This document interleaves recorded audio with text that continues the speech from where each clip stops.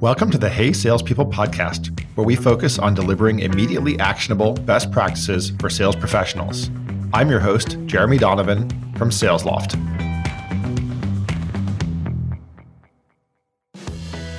Hey salespeople, today it is our great pleasure to welcome Frances Arville to the show. Welcome, Frances. Hi, Jeremy. Hi, Jenna. You probably detected an American accent there, but Frances is EMEA sales manager for G2. I have zero doubt that you've heard of G2. I'm on G2 all the time when I'm buying software, but they are a company that helps buyers make smarter software decisions based on authentic peer reviews.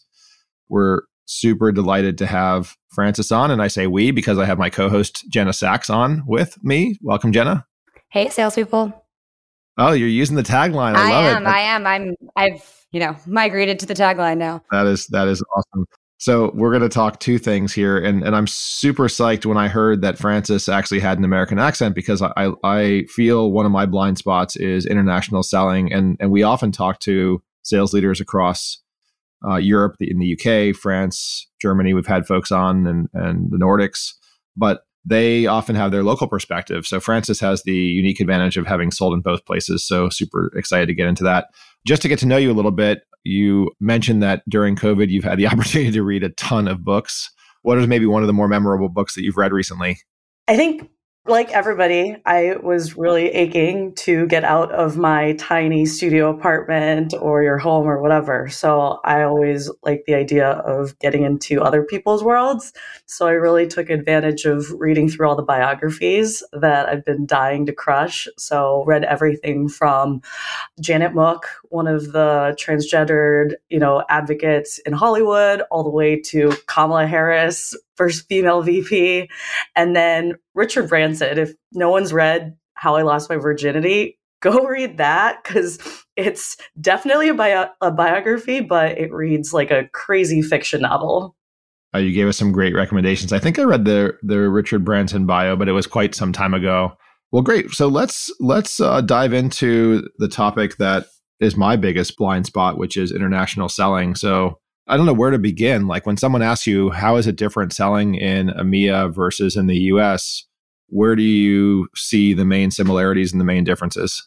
So right off the bat, I think if we were to do this podcast 2 years ago, while I was still living in Chicago, I was probably much more of a mumbler. I used probably a lot more slang than I do now.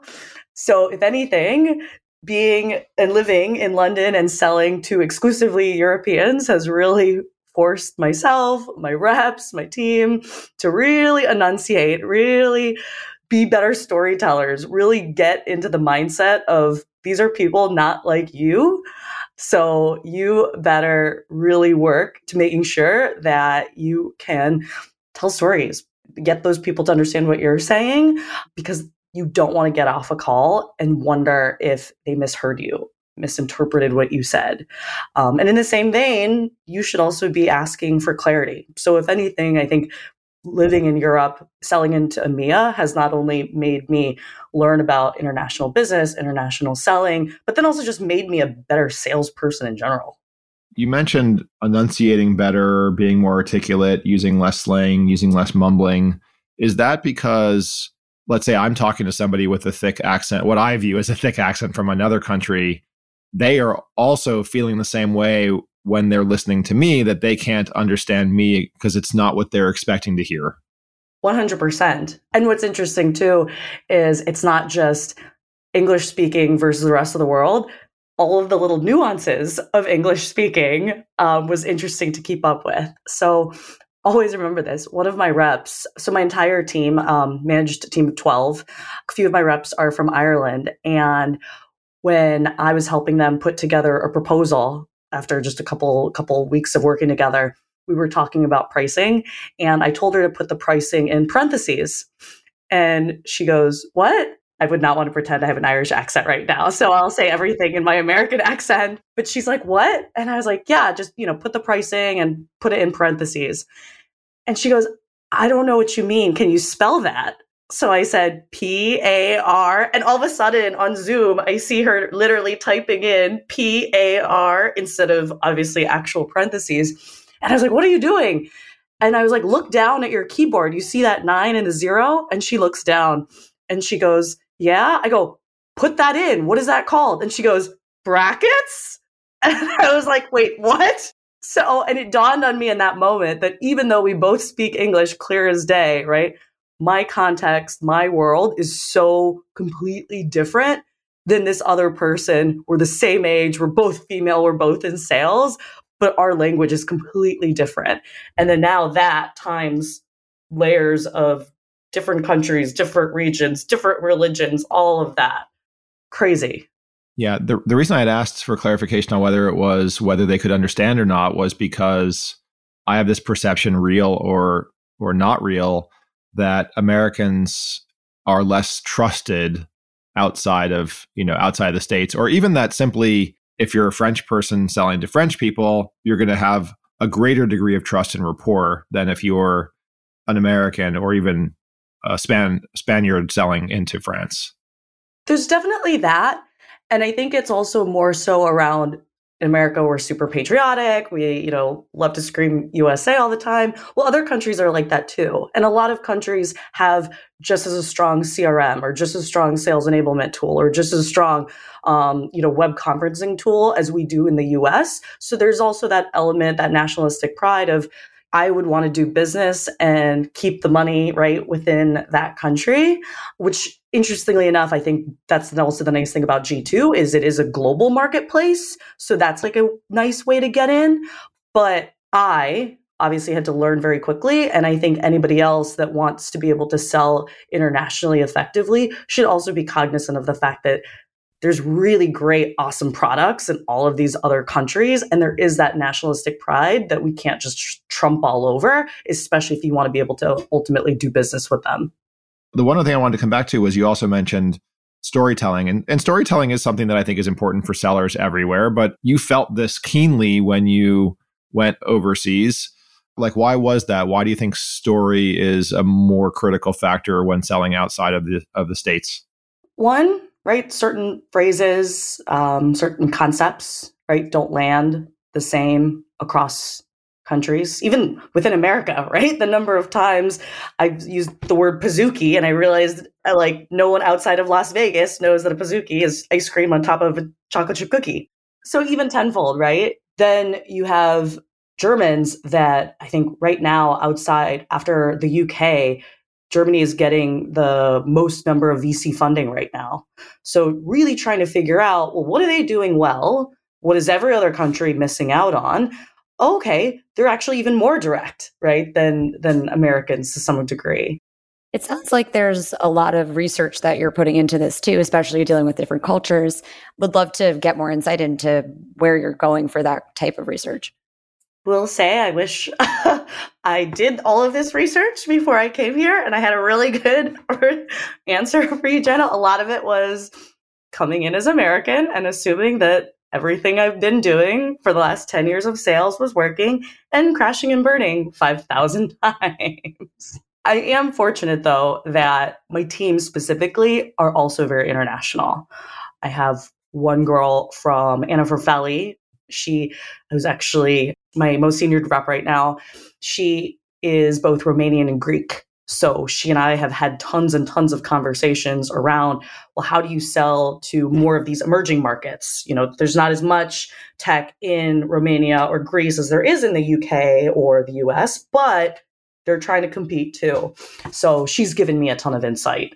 Little crashes and burns, like my little parentheses mishap with my rep Leah, right? That evolved into this bigger conversation around, why is there such top talent in Ireland? What are they doing so well? And how are they able to bridge that gap between Europe and the UK? Because of Brexit, England's kind of lone wolfing it right now.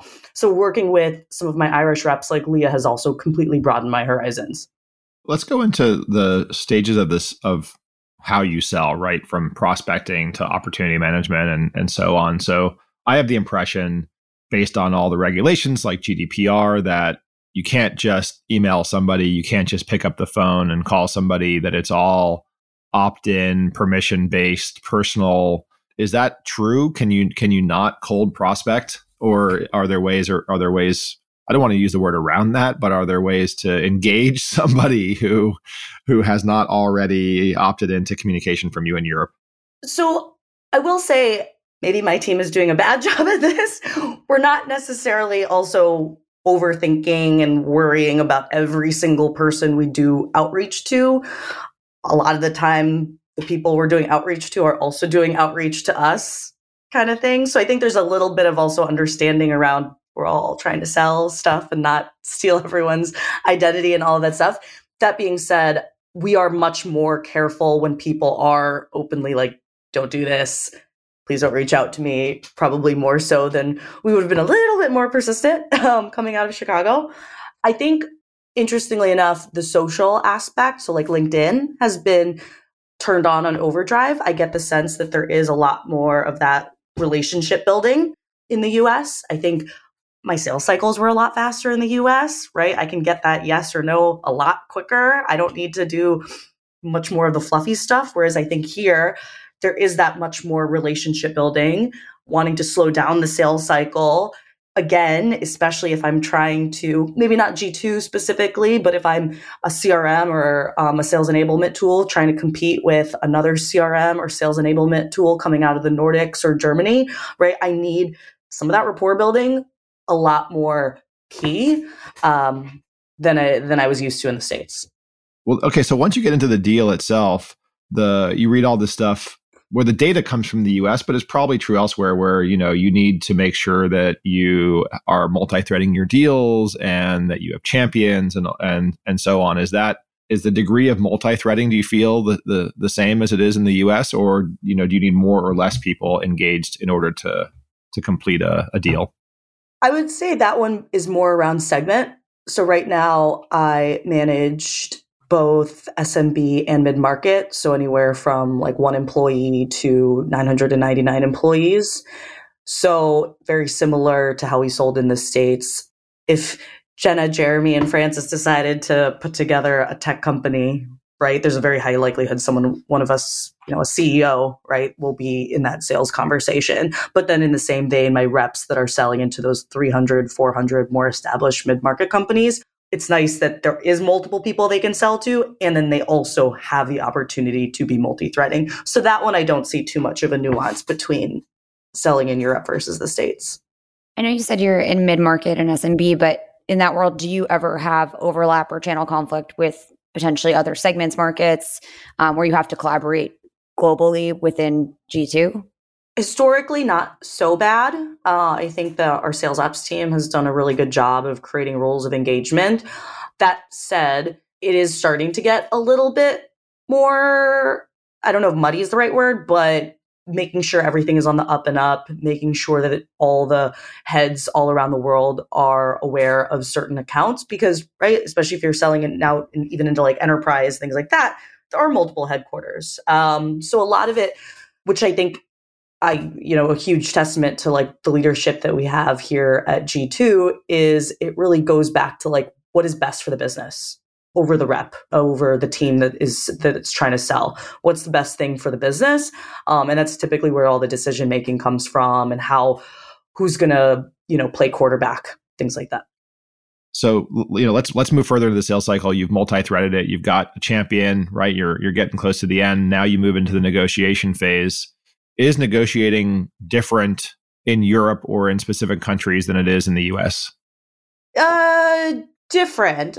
US, like much more bigger budgets. So definitely have discounted a little bit more here, which I don't love, obviously, than I would have been used to. I think that in the States, G2 was bigger.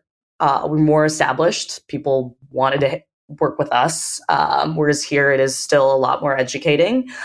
So I had to kind of go back into that mindset of where I was 4.5 years ago when I first started at G2 in Chicago. A lot of education. I'll say I feel like in the States, when there was an ask for a discount, there was always like reasons around product functionality, maybe like a value thing.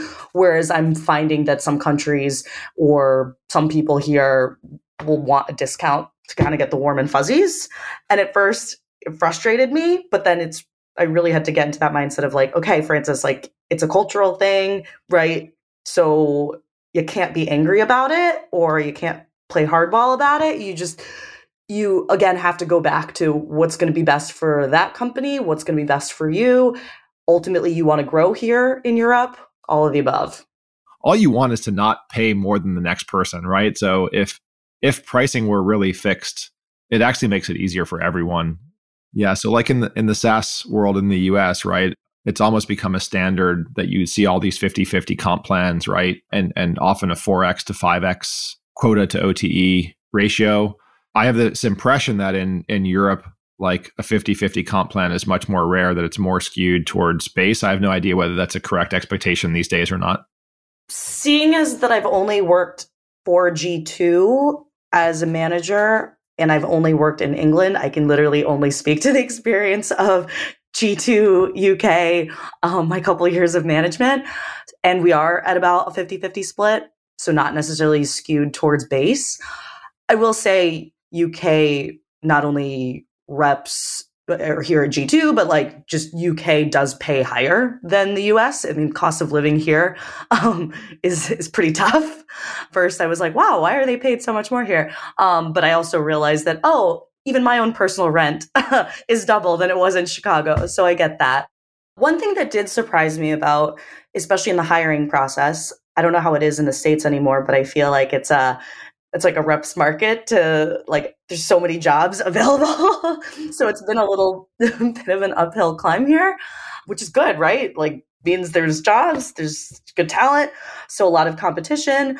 I was surprised that people are more forthcoming with how much they make when they're approaching companies. I guess I would have never told a company how much I was at interviewing at them, but I guess I'm pleasantly surprised because then I know the world that they're coming from.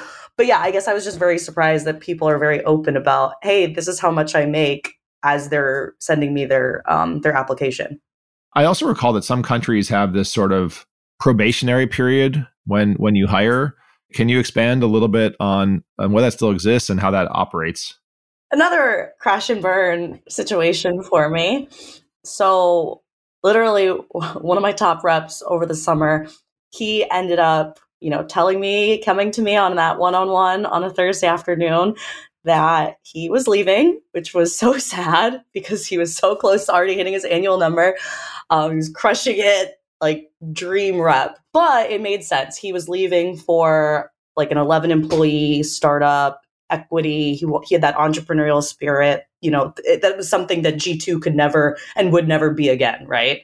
So I 100% supported him in leaving. So I was telling him, hey, Matt, can you just, help me with your Salesforce, update your opportunities, and, you could walk tomorrow afternoon, exit interview kind of thing. And then he was the one, I knew he's like 5 years my junior. He was the one that was like, well, wait a minute, Francis, I think I have a 3-month like notice period. And I was like, I don't know what you're talking about. And he's like, I think I have to stay here for a couple months, but if you don't want me to, like, that's fine. And I was like, I'm pretty sure you just leave. Like, why would I want you to work more? You're tapped out. Like, I'll go find somebody else, go on vacation, whatever.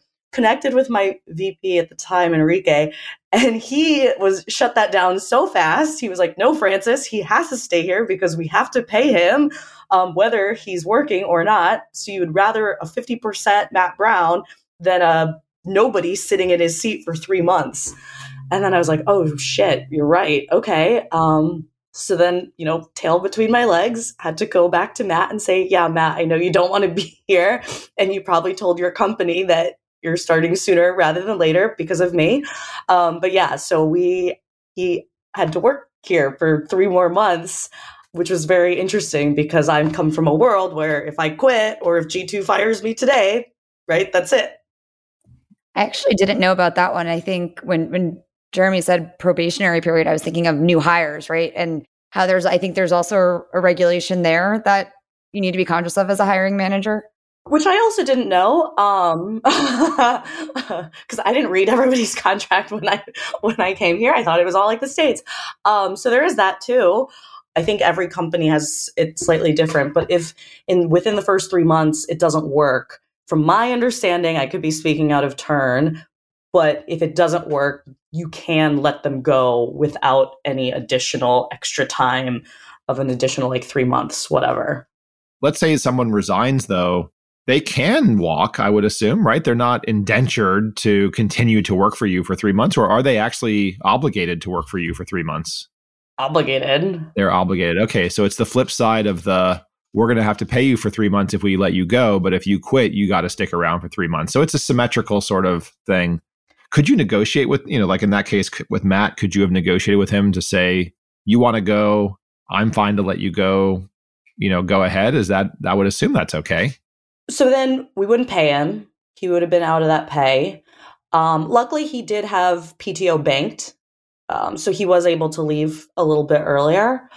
I think there's a little bit of also the way it was described to me. I also joined Pavilion recently so that I could learn more about what you're allowed and not allowed to do in selling in Europe.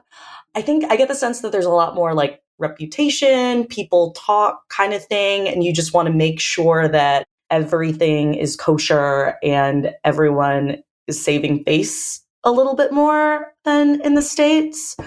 So while, yes, I think if he 100% was I'm not coming, and we were okay, that's cool, we won't pay. I think at the end of the day, that's fine, right? No one's holding a gun to anyone's head, especially in Europe. For sure. Well, we're running close to being out of time. I think the last thing we wanted to ask you is just any advice for people who would love to gain international experience. I was just talking to a friend recently, and they were actually considering a move to Ireland. And from the U.S., they used to live in New York, and they've lived other places in the States, but they've never made the big move. What advice do you have for Americans looking to gain international experience? I guess in the same way that I coach my reps is just being curious, right? In your sales cycle, same thing. Be curious when you move abroad. Be that yes person that you've never been before, right? Being open and willing to crash and burn.